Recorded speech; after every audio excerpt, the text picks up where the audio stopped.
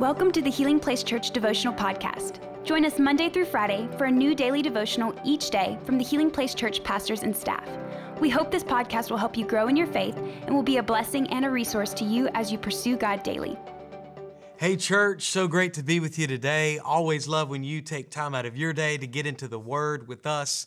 As you know, this week we've been talking about our identity in Christ, and today we're going to be looking at a passage in Acts chapter 9. We're going to be reading verses 1 through 6. It's kind of a lengthy passage, so hang with me, but let's read.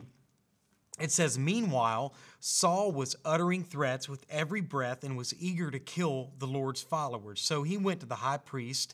He requested letters addressed to the synagogues in Damascus, asking for their cooperation in the arrest of any followers of the way he found there. He wanted to bring them, both men and women, back to Jerusalem in chains. As he was approaching Damascus on this mission, a light from heaven suddenly shone down around him. He fell to the ground and heard a voice saying to him, 'Saul, Saul, why are you persecuting me?' 'Who are you, Lord?' Saul asked. And the voice replied, 'I am Jesus, the one you are persecuting. Now get up and go into the city, and you will be told what you must do.'" You know, such a powerful scripture, just seeing this encounter that Saul had with Jesus. And there's a couple of things I want to talk about today. The first thing I want to talk about is change, because Saul experienced a transformation in this moment. You know, he's on his way to Damascus, on his way to persecute Christians.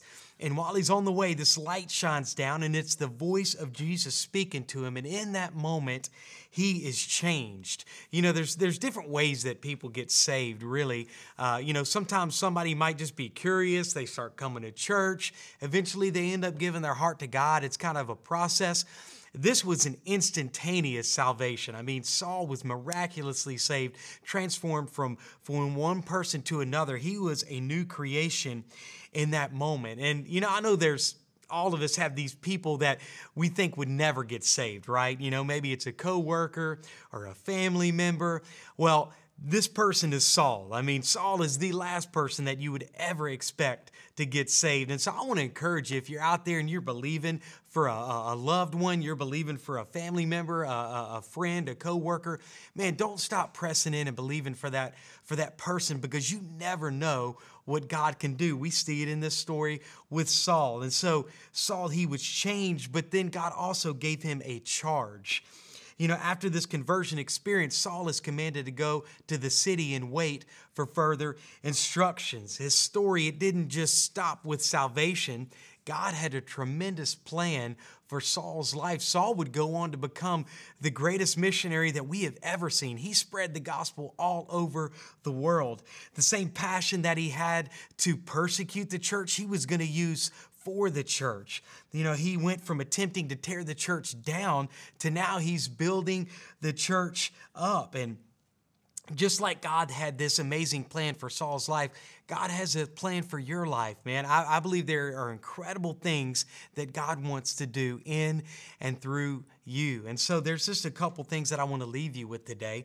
The first thing is, never underestimate the ability that God has to change someone's heart. You know, whoever it might be, like we said earlier, if it's a family member, if it's a friend, don't stop interceding. Don't stop believing for that person, because you never know when it might be their day of salvation. Nobody is beyond God's reach. His arm is not too short.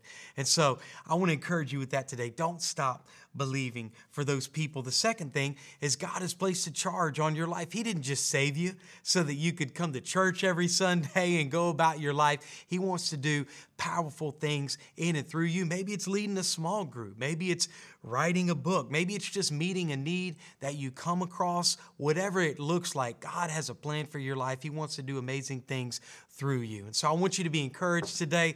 Like always, so thankful that you would spend some time with us getting into God's Word. Hope you have an amazing day. We'll see you soon. Thank you for listening. Take a moment to subscribe so you don't miss any of the daily devotionals, and be sure to share with your friends. For more information about HPC, visit healingplacechurch.org.